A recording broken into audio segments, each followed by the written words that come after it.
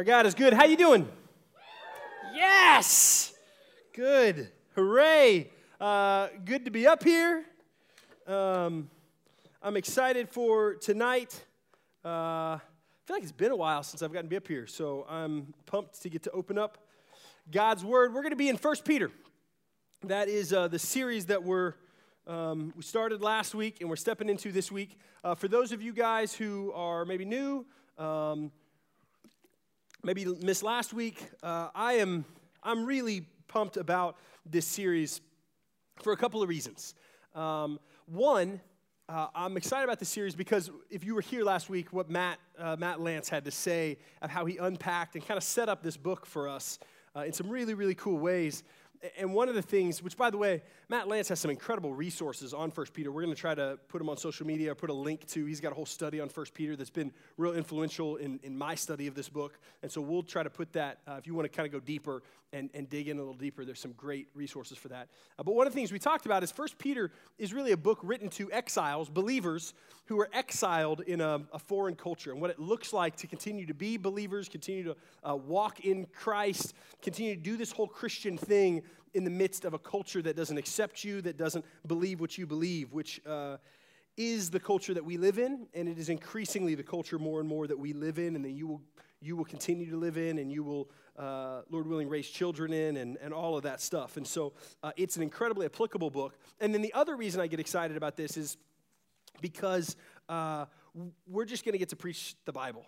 So Josh and I, over the course of the next 8 weeks, and we'll have a couple other guys up here, over the course of the next 8 weeks, are just going to unpack the Word of God, right? So verse by verse, we're just going to take a section and say, man, let's look at this. And that gets me super excited because the Word of God is powerful.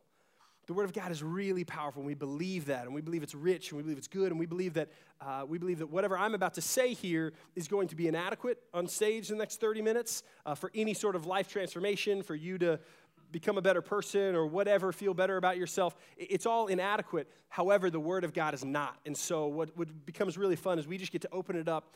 We're promised that it doesn't return void. Read it, unpack it, and see what the Holy Spirit does with it. And so I love that we're just going to be hanging out in 1 Peter, verse by verse, for the next 8 weeks. So with those intentions over this night, let's get started. We're basically going to pick up in verse 13. So the first 12 verses of chapter 1 is what Matt covered last week.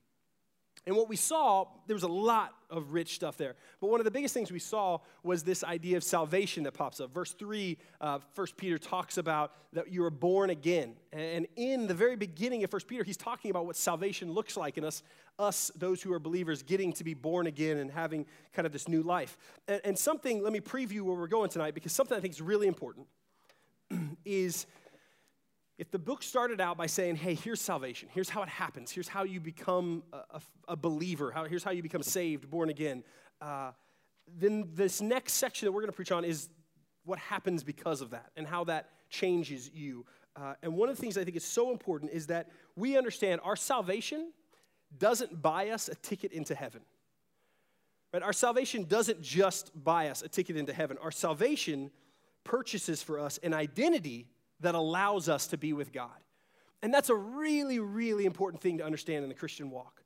That if you're in this room and you say, yeah, I put my faith in Christ, and yes, I'm following Jesus, or I desire to, or that's what my life looks like, what you signed up for was not, okay, I prayed a prayer or I became a Christian so that I now have a ticket to heaven. It's, no, what was purchased for you in your salvation was an identity.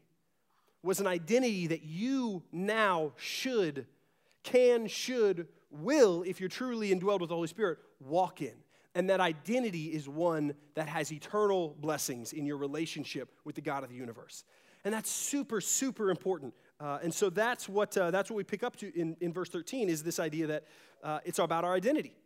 Our identity dictates everything. If we are saved, if salvation has come, then it's not just a ticket, it's an identity that if you're saved in this room, you have. You have now. You've been given this identity, and that dictates everything. Let me illustrate it this way. I've been trying to think of okay, what are some good ways to illustrate how identity, changes culture and attitude and influences us. There is a college in Texas called Texas A&M. Okay. You prove my point. You guys are weird, man. You get, okay, see, okay, then there's that sound. So there's a couple of things that happen here. So you guys become Aggies, right? And you become Aggies, and you go and you do your cult rituals, and you go to your classes, and then you graduate, and you get your huge gaudy ring, right?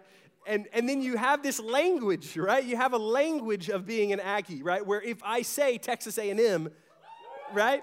Like that happens, which I love. Honestly, there are way worse cults in the world, so I love that. I love it. It cracks me up. But, right, there's very much, and I would say it's remarkable, honestly, how being an Aggie, there is an identifying marker for that, right? You have a language, if I say certain things, for some reason people start hissing at me, like if I drop the name of the university, you have to whoop. Like there's all these things. I mean, when you're in that culture too, I mean, you go to the games and you got certain things that you do for, baseball games and football games, and you got all of your rituals. And there's an identity there that connects people, that influences you. And you see how that identity, I am an Aggie, it's a package deal. Unless you're a 2%er and you guys even have a word for those people, right? And you hiss at them, which is weird. Okay, another little, maybe more close to home for those of you who aren't Aggies in this room. Go Frogs. Yeah, see, you guys are great. Yeah, we don't have as many things. How about Criswell? Any Criswell? Cool, guys. Thanks. No Criswell Bible College? Okay, great. One time there was one person who also went, anyway, it doesn't matter. Okay, so for me, right, something a little bit more applicable would be even your family, right? Your origin of family has defined a big part of your identity. So I am a male Fuquay. So I am of the Fuquay family, and I am a Fuquay man. And there are certain things that Fuquay men function in. One of them is my grandfather did this, my dad did this. There's this rebellious thing in me where I actually reject it, but I feel like it's in my DNA, that when we go to fast food restaurants, my dad just takes as many condiments as possible. No joke. He just takes, if you go to my dad's house, my mom and dad's house, they have, you open up the fridge and they have just Chick-fil-A sauce, and they have just, packages and packages of all the different sauces from different fast food restaurants that they keep, and it makes me cringe, and so we try to really reject that. But it's still, when I'm at restaurants, I kind of just want to take one and put it in my pocket. It's in me. They also, no joke, it's in the refrigerator, but they also have this big glass jar. It's literally like this, I would say it's this big with a big top on it, and it is full, no joke, it is full of condiments. The whole thing, like ketchup packets and barbecue sauces and all that stuff. And I just make fun of them for it. But that's in the DNA of being in the Fuquay family. We are Home Depot people, not Lowe's people in our family. That's a big deal. We are night owls, right? Fuquay men are night owls. We don't want to sleep at night. Sleep is the enemy, right? Those kind of things. And I grew up as a kid. My dad worked a bunch, and he would come home and eat dinner with us, and then he would have to go back to the office. And so on the weekends, he would take my brother and I. And so we'd be playing at the corporate offices that my dad worked at in the middle of the night, hanging out and watching movies in the conference rooms and things like that. And that was just kind of how we functioned. That was a part of who we are. We're also loud people, Fuquay men. We're loud. At restaurants, we're loud. In public places, we're just loud, obnoxious people. And so because of that, those are some of these characteristics of what it was like growing up in my family, and it's shaped my identity. Your family of origin, some things that you really want to reject, some things that you can't stand about your family, not just nuances that you can't stand, but some things that are really dark and that you really reject, and you're really trying to walk in this new creation way, and maybe your family does some things that are really unhealthy. Maybe there's other things that you really respect about them, and that has really rubbed off on you too. Our identity as sons and daughters of the King of the universe, right, it dictates everything about our life. We're not just saved to get a ticket to heaven. We are saved to have a new identity that we walk out on a daily basis, and we're either doing that or we're not doing that. We're either walking and utilizing the gift of salvation, of Jesus' death, burial, and resurrection, or we're not. It is not just a ticket. It is not just a pass into the afterlife. And it affects everything. Our identity affects everything. It affects how we function in addictions. So you might wrestle with some real habitual things in your life that are robbing you of life and discouraging you and depressing you and leading you down roads.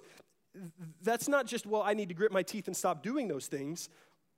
I think so often that's what the world would say, that's what a self-help book would say, but actually we see in Scripture that, and we're going to unpack it a little bit tonight, that it's actually our identity is the cure for those things. I'm walking in the wrong identity, right? I'm walking in the old self rather than the new self Scripture would talk about. Man, you might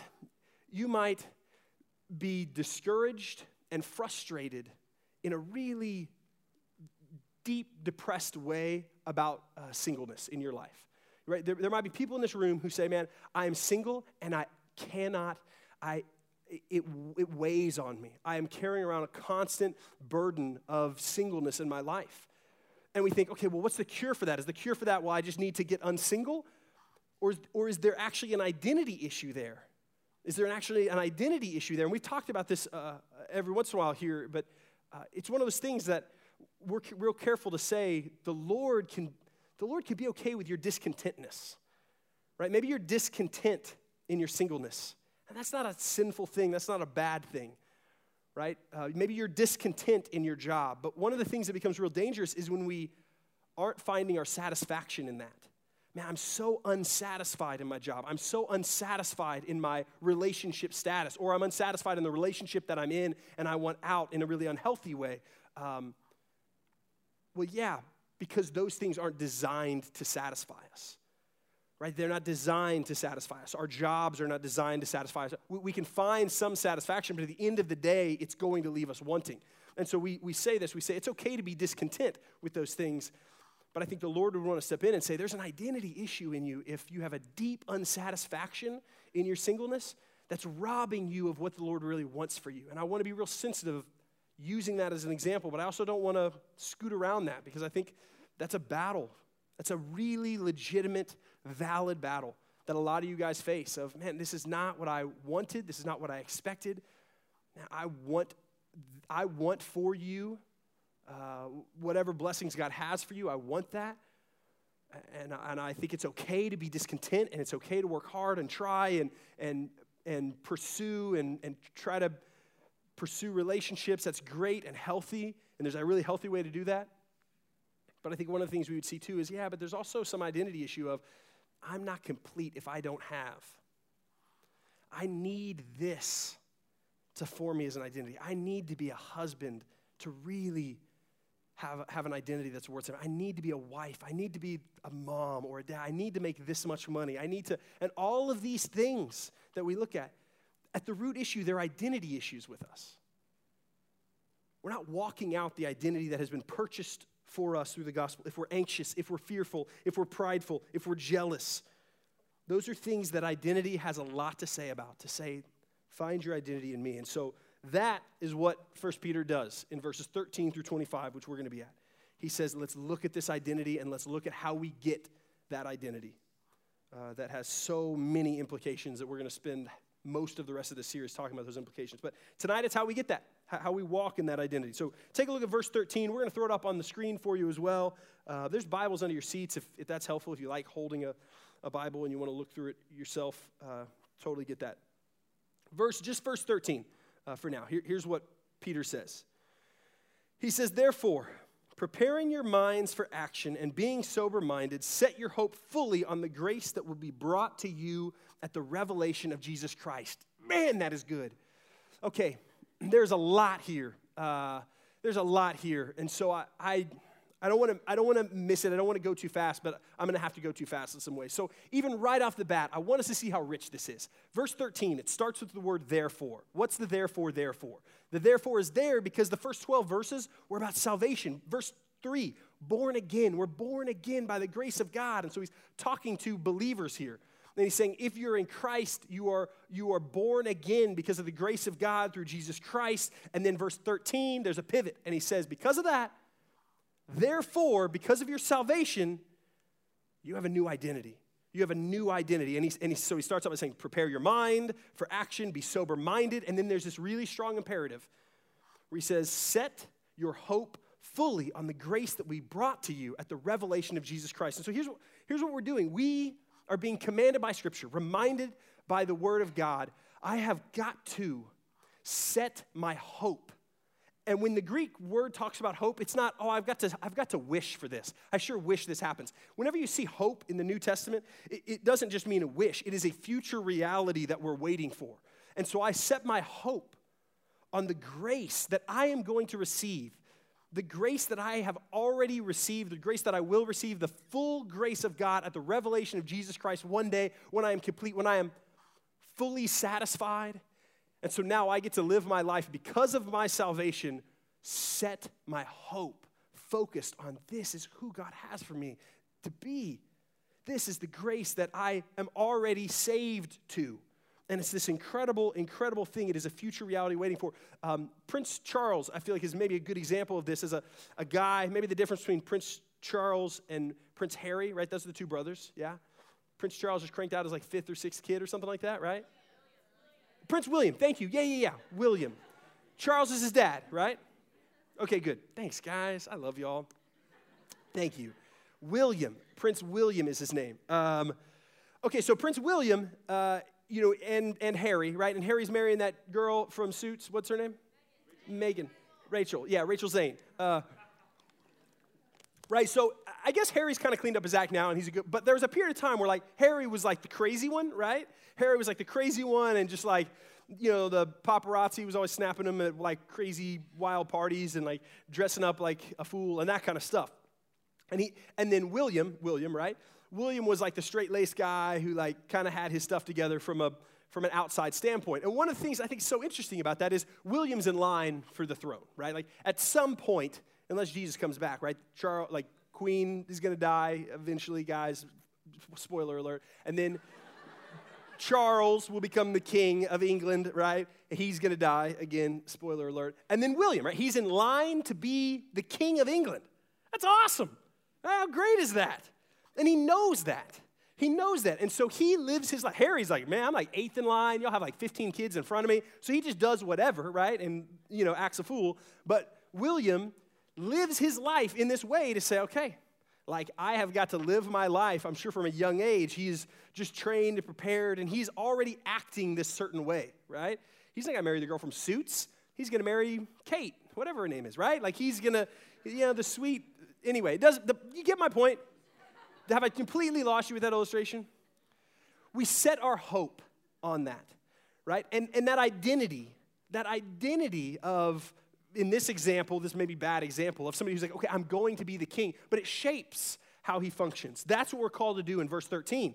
We are called to set our hope on this grace that's been purchased for us at the revelation of Jesus Christ. When Jesus comes back and everything is made the way it's supposed to be made, and I get fully satisfied in that, that's incredible. I am a son of God. I'm a son of God because of the grace of God.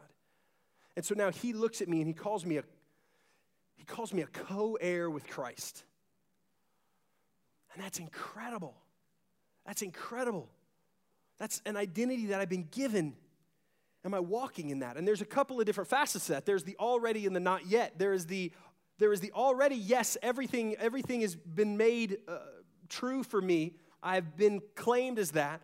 I get to look forward to that. But then there's also these aspects where I have not arrived spiritually. I don't function as this perfect co-heir with Christ. And so we're stuck in this already not yet, moving more and more towards maturity, towards looking more like Jesus, the sanctification process, right? That maturing process. So the fact that I have hope, it changes everything based on my belief. So here's what's about to happen because of verse 13.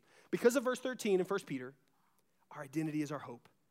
Then he's going to lay out three pretty big ideas of how that identity works itself out in our life. It's not necessarily even the implications of that identity yet. We're going to get into that next week. It's how we get there. So I have my identity in Christ, but how do I do that? What's that look like? So Peter's about to give us some handles to really shape what it looks like to have that identity. So verse 14 through 16 is the first one. We'll throw it up on the screen. This is what he says. He says, as obedient children, do not be conformed to the passions of your former ignorance. But as he who called you is holy, you also be holy in all your conduct, since it's written, you shall be holy, for I am holy. It's a reference to Leviticus there. So Peter is saying, hey, Your identity is in Christ. Let me give you 3 ways of what your identity should look like. Here's the first one. The first characteristic is that you are no longer conformed to your former ignorance. There should be contrast in your life to your former way of life, to the world's way of life, and there should be contrast to be holy as he is holy. We are a generation that I think at least a lot of us, and I certainly resonate with this, I want to engage our culture. I love Jesus. I have been changed and am being changed by Jesus, but I desperately want to see our culture, specifically Fort Worth. I want to see TCU, a revival there. I want to see a revival through our city in a way that is awesome. I want the workplaces, I want the hospitals and the nurses and the engineers to fall in love with Jesus in a way that is revolutionizing their life. So I so badly want to engage with them in the culture, and we're called to. And so, I mean, I'm preaching in a hoodie, which makes me really relevant and hip, right? And so we want to engage with culture, but here's the thing, too, that I think we can really fall into is I can also just look like the culture, and I can act like the culture in a way that isn't holy and set apart at all. And so we as believers, and 1 Peter talks a lot about this, we walk this line of how we engage, how we meet them where they're at, but then also how we look really, really set apart. It's super important. Here's what Paul is saying. He's saying to live our identity in Christ. If we want to live this identity in Christ, we've got to look like our Father. We have got to look like our Father. We talk this big game, identity's everything, all of our implications, our emotional stuff, our sin, it's all wrapped up in, man, can we have a proper identity? First way we do that is we look like our Father, and that means holiness. Our Father is holy. Our Heavenly Father is holy and perfect, and so 1 Peter says if you want that identity that's been given to you, if you're going to walk obediently in the identity that's been given to you, rather, you should be holy. And that is an issue of obedience in our life. I'm not going to spend a whole lot of time on this point because I think we understand the idea of holiness. I don't think the problem in my life, for example, because there's a lot of areas where I do not look like my Heavenly Father. I'm not walking in holiness. There's still some sin issues in my life that the Lord keeps bringing back up and keeps reminding, hey, Ben, these patterns in your life, and so it becomes a cyclical thing, and so there's a lot of room for growth in me. But my lack of holiness doesn't come from the fact of, I wasn't sure what the rules were, right? The Spirit of God has convicted me on a lot of rules, and so I think even just for the sake of time, I'm just going to trust that we say, okay, there's some areas of disobedience in your life. And those areas of disobedience in your life, what God has called, how he's called you to live, how he's called you to function with the opposite sex, with the internet, with money, with your anger, with your jealousy, with all of those things, the way God has called you to function doesn't match some of the obedience or lack thereof in your life. Certainly it's the case for my life. And the reason that contrast happens isn't just because, I didn't know I wasn't supposed to do that. I think there's a few possible reasons. One of those reasons, I'm going to give you 3. One of them is that we misapply grace in our life. We say we want his identity. We want to walk in this proper identity. It's to be holy. Why am I not holy? Is it because I don't know the rules? No, it's because I misapply grace in my life. Man, I grew up in a church that was this grace gone wild culture. And because of that, we know the grace of God. How are we saved? How are we saved? We're saved by grace through faith. And so we take that and we say, awesome. Jesus is loving, Jesus is good, he's great, he's my friend, Jesus is going to, no matter what sin I do, no matter how many times I mess up, right? If I keep messing up with my girlfriend, if I keep messing up with cheating, if I keep messing up with whatever it is, greed, and whatever the disobedience that the Holy Spirit is, that is hopefully the tip of your spirit tonight to say, yeah, there's some disobedience here. I take grace and I just say, oh man, he's going to cover it. He's going to cover it. I know this Jesus. I've heard the sermon. I'm saved by grace. He's going to cover me. He's got my back. And I misapply grace. Romans 6 says, should we just keep on sinning so that grace may abound? And he says, absolutely not. He says, if you do that, you've missed it. We misapply grace in our life. And so one of the reasons that we do not look like our Father, we do not take obedience seriously is because I just have this grace card that I just keep pulling out, and that's not how God designed that to work, and I'm missing it, and we are missing it. So would we be convicted of that tonight? Would the Lord convict that in our heart, in your heart, in my heart? Another reason is because we aren't taking seriously and prepping for the fight. It might not be that we're misapplying grace, but it might be that we are walking into the fight that we are in, if you're a believer in this room. This fight to be obedient, and we are not walking in prepared. And here's a couple of ways it looks like. It looks like making really foolish decisions and putting yourself in places where there's a lot of disobedience. And being really arrogant with yourself and just saying, you know what, I can do this or I can function. Or it looks like not being plugged into the spiritual disciplines, which don't save us, but they fuel us for the fight, right? Spending time in the Word, praying, right? Spending time in community is a huge way we don't prepare for the fight, right? We think we're going to be Lone Ranger Christians. We wonder why we don't look like our Father. We're not surrounded by our brothers and sisters who are helping shape what this family is supposed to look like. We're not confessing our sin. We're holding it tightly and closely so no one knows how messed up we are. And then we wonder, man, why is this obedience such a hard thing? We're doing it Lone Ranger, and we're not designed to do that.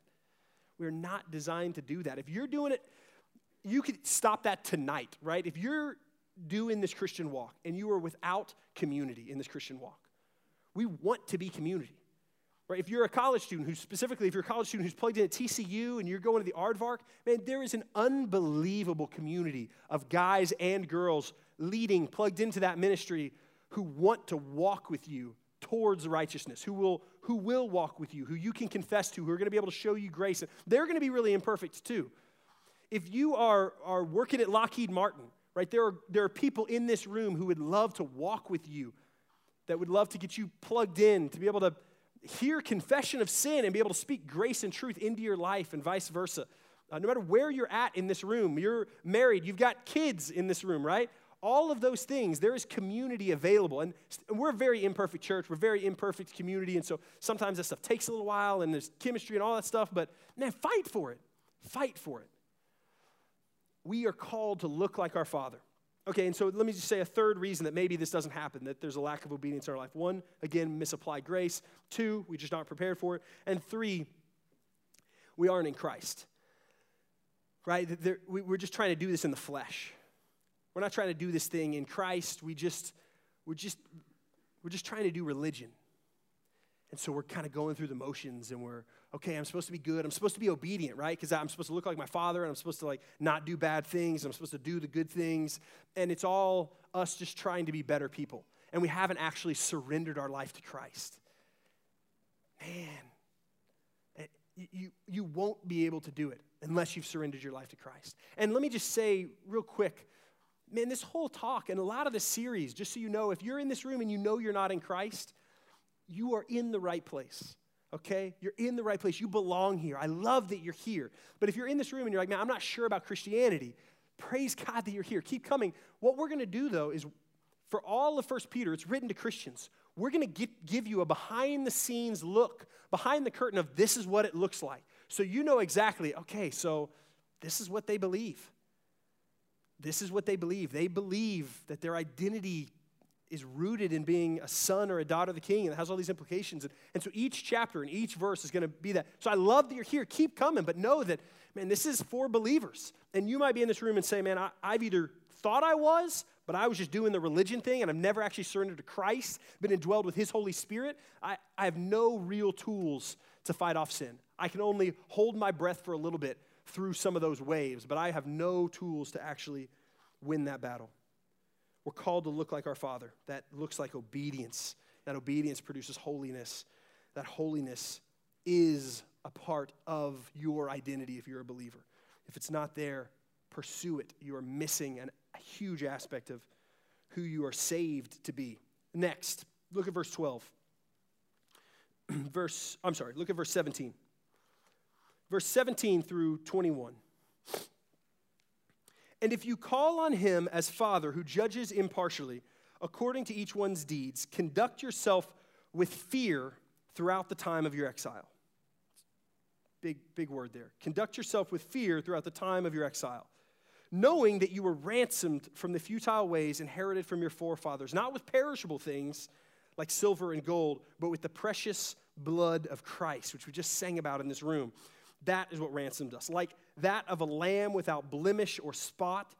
He was foreknown before the foundation of the world, but was made manifest in the last times for the sake of you, who through him are believers in God, who raised him from the dead and gave him glory, so that your faith and hope are in God. To live out our identity in Christ, we're to look like God, but we're also to fear God. We're to fear our God. That's a part of what our identity in Christ should look like. And I honestly wrestled a little bit whenever I was having these slides made of whether or not I was going to use the word fear our God. Because I think there's something in me that is honestly a really good reason of why I use it, that word I feel a little uncomfortable for in this time, in our generation. To fear our God, that just feels not right in some of me. And yet, here's the thing. I don't believe my faith because it feels right, because it feels safe and comfortable. We don't base our belief in Christianity on what feels right. We base it on, in this church, in this ministry, we're going to base it on what does the Word of God say? How does He define our faith? And all throughout Scripture, guys, Old Testament, New Testament, the fear of the Lord is a constant theme. Proverbs 9 says it is the beginning of wisdom. The beginning of wisdom is a fear of the Lord.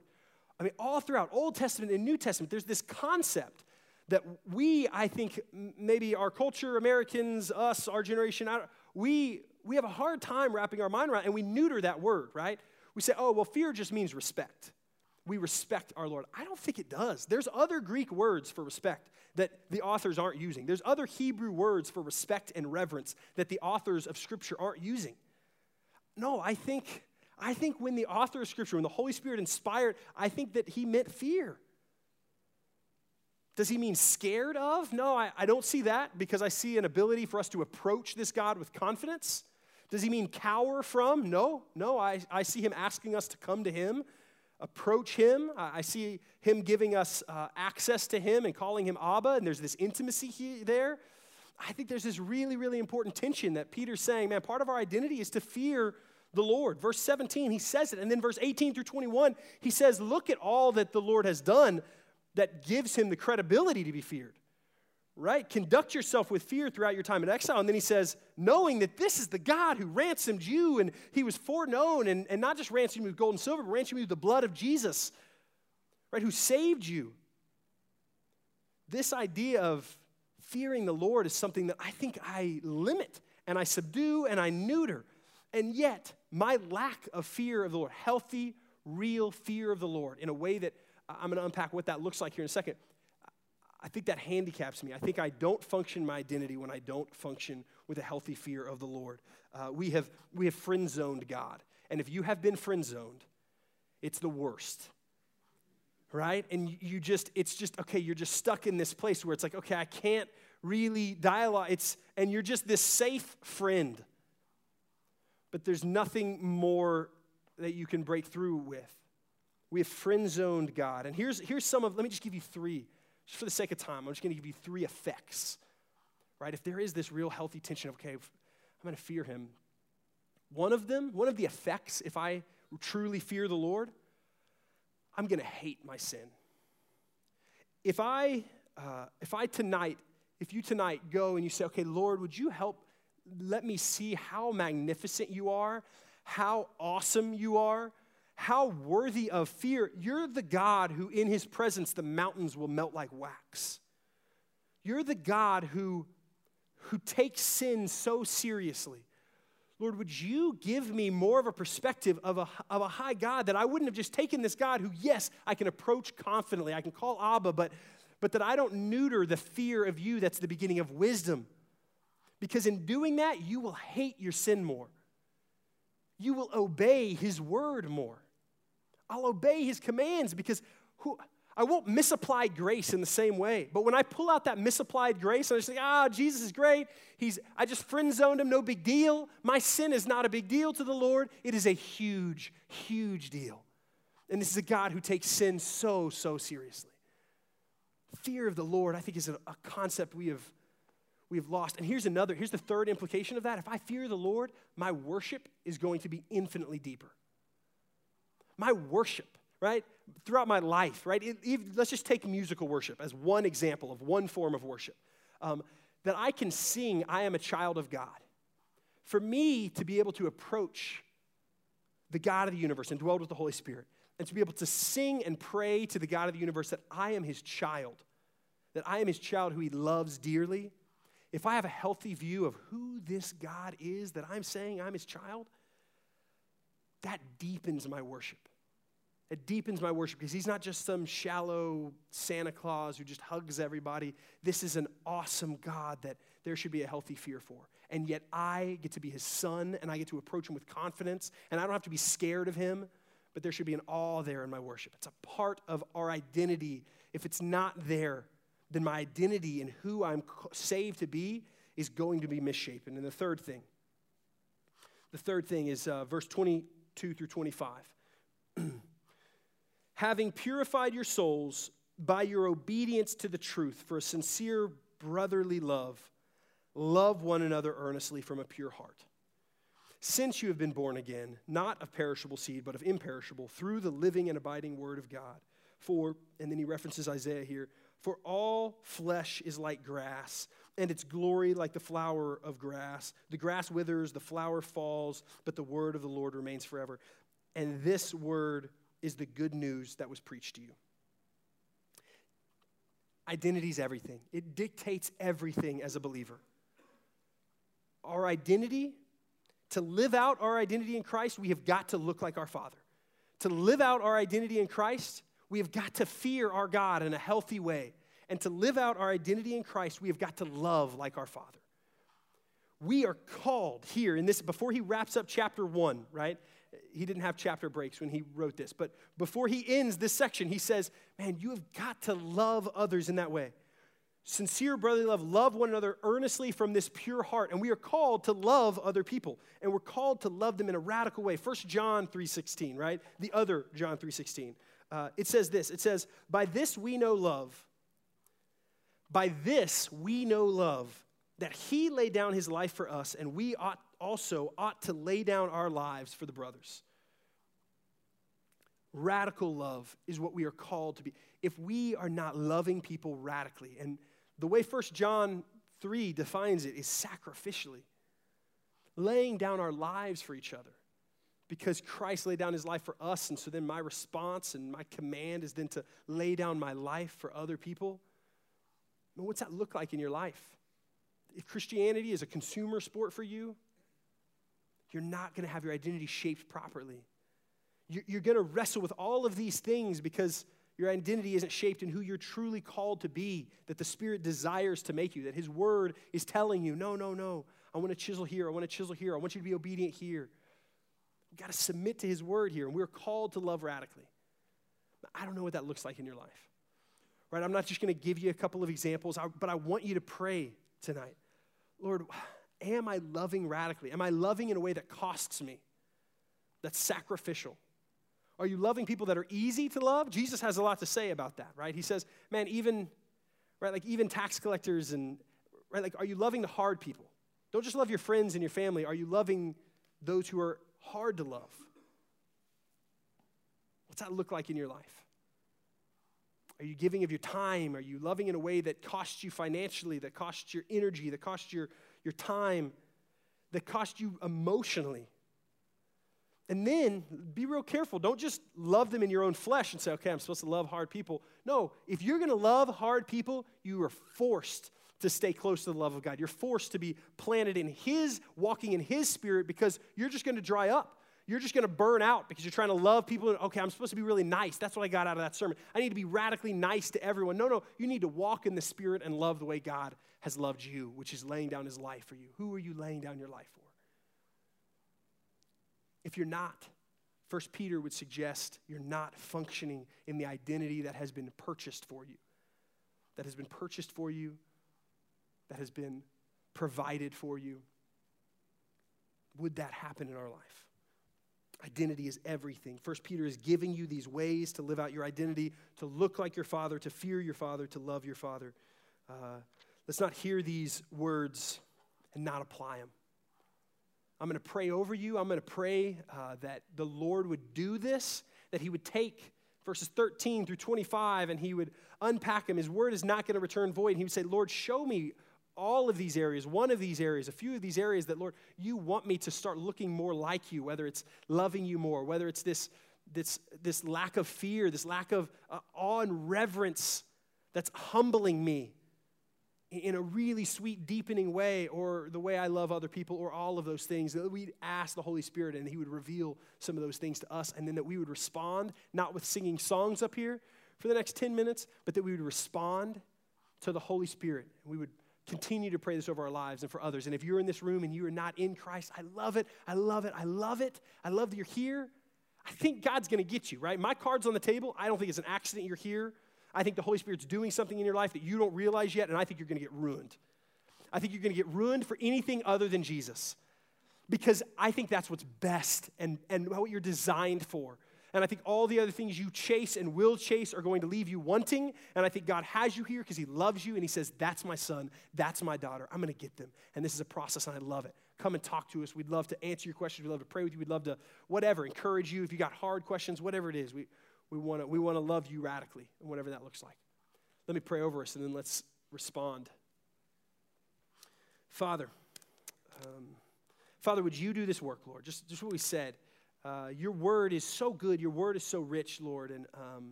and we want to take this nebulous idea of identity in Christ, this very abstract, overused concept of our identity in Christ, and we want to be changed by it. We want tonight your Holy Spirit to take your word and apply it to our life, reveal to us the places where we're not functioning in how we're called, Lord. Would we have ears to hear? Would we have a spirit to hear what that is? And then would we respond appropriately? And God, that's going to be a miracle of faith. So would you give us that faith to respond in the way that maybe you're tugging at our heart? Whether it's ways that we need to radically love others, whether it's ways that we have neutered our relationship with you and turned you into some friend-zoned God, or whether it's just how our disobedience in our life looks, God. We don't take that seriously, Lord. Would you produce change? We ask this in the name of Jesus. Amen.